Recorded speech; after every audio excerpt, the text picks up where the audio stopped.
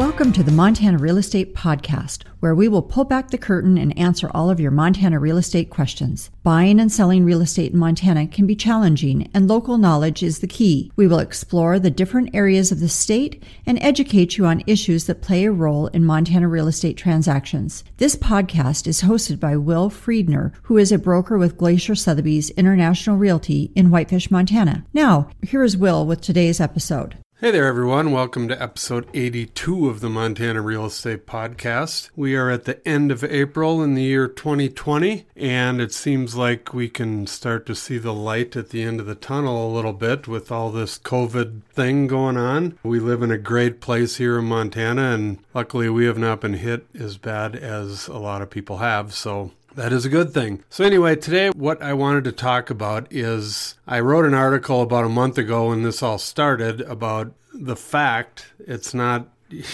advertising. It's just, I think a lot of people are going to be moving here once this is all over, slows down a little bit, because once you've been locked up in a city for a month and a half or longer, I'm not sure how many people are going to want to go through that again. So Montana is going to look like a pretty good place to go. So I wanted to go over a few rules, laws, things we have here in Montana that people that are moving here should know about. The first thing that everybody deals with is Zillow. No matter where you're at in the country, everyone goes to Zillow. They have a good website. We've discussed this many times. But if you're not from here, what you need to know about Montana is we are a non-disclosure state. And what does that mean? That means that when you sell your house, or when anyone sells their house, it's not public information. You can't go to the courthouse and find out what your neighbor's house sold for. How does that relate to Zillow? Well, what Zillow does with their Zestimates and everything else, they're just making numbers up. They're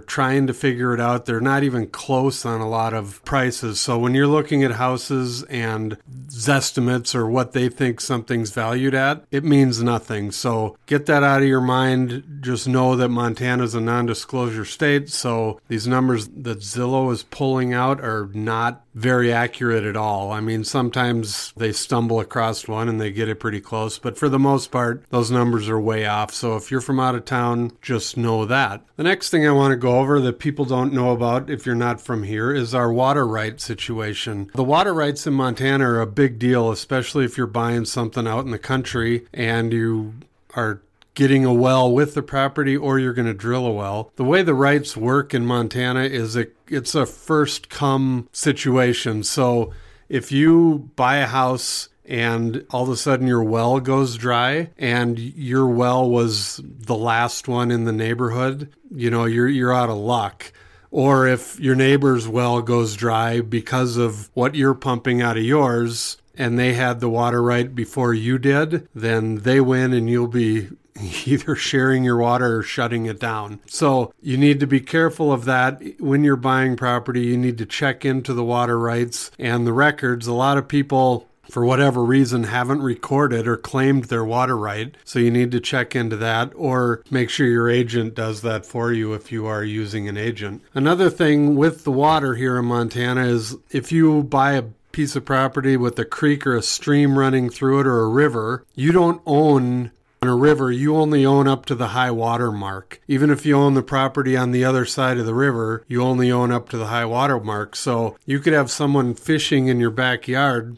And I have heard a couple of funny stories about some Hollywood people that bought a big ranches out here in Montana, and they were just irritated as could be because, they were out on their back 40 and here's some people fishing, some locals, and they tried to kick them out and found out that you can't do that. They don't own the actual river. So if you're thinking about buying something, just keep that in mind, that the water is not yours. It is public property. I mean, people can't cross private land to get to it, but if there's a public access down the road a little ways, they're going to be fishing on your river or your creek, whatever it is, and it's perfectly legal for them to do that. Another thing that you can run into here in Montana is the mineral rights. And because we've always been, even back in the olden days, as they say, there's been a lot of mining here in Montana. And so companies have claimed mineral rights a long time ago, and a lot of times those are still on the title of the property. So when you go to buy something and the title company sends you your disclosure, these mineral rights show up, and a lot of people get panicked about it. But the problem is a lot of these companies aren't even in business anymore, and they're just on the title because nobody ever removed them, and now nobody's alive, or there's no company that can even do it. So another reason to have an agent that knows what they're doing and communicating with the title companies so you know exactly what you're getting as far as if there's mineral rights on your land. And some of them are legit, so you just need to be careful that you could be buying a piece of property that somebody could technically come out and start drilling for oil or natural gas or whatever it is. So keep that in mind. The last thing you need to know about Montana real estate is in order to get a real estate license here in Montana, it's crazy easy, and it's a terrible thing, and I've harped on this also. They make it way too easy to get a license here in Montana, and how that can affect you is if you're from out of state, you may get an agent that just rolled through the program to get their license, and they don't really know much of anything, and that could get you in a lot of trouble, and you could end up losing a lot of money or ending up with a piece of property that has some big issues. So do your homework on your agent. I'm not saying all new agents are bad. I'm just saying that Montana makes it way too easy to get a real estate license.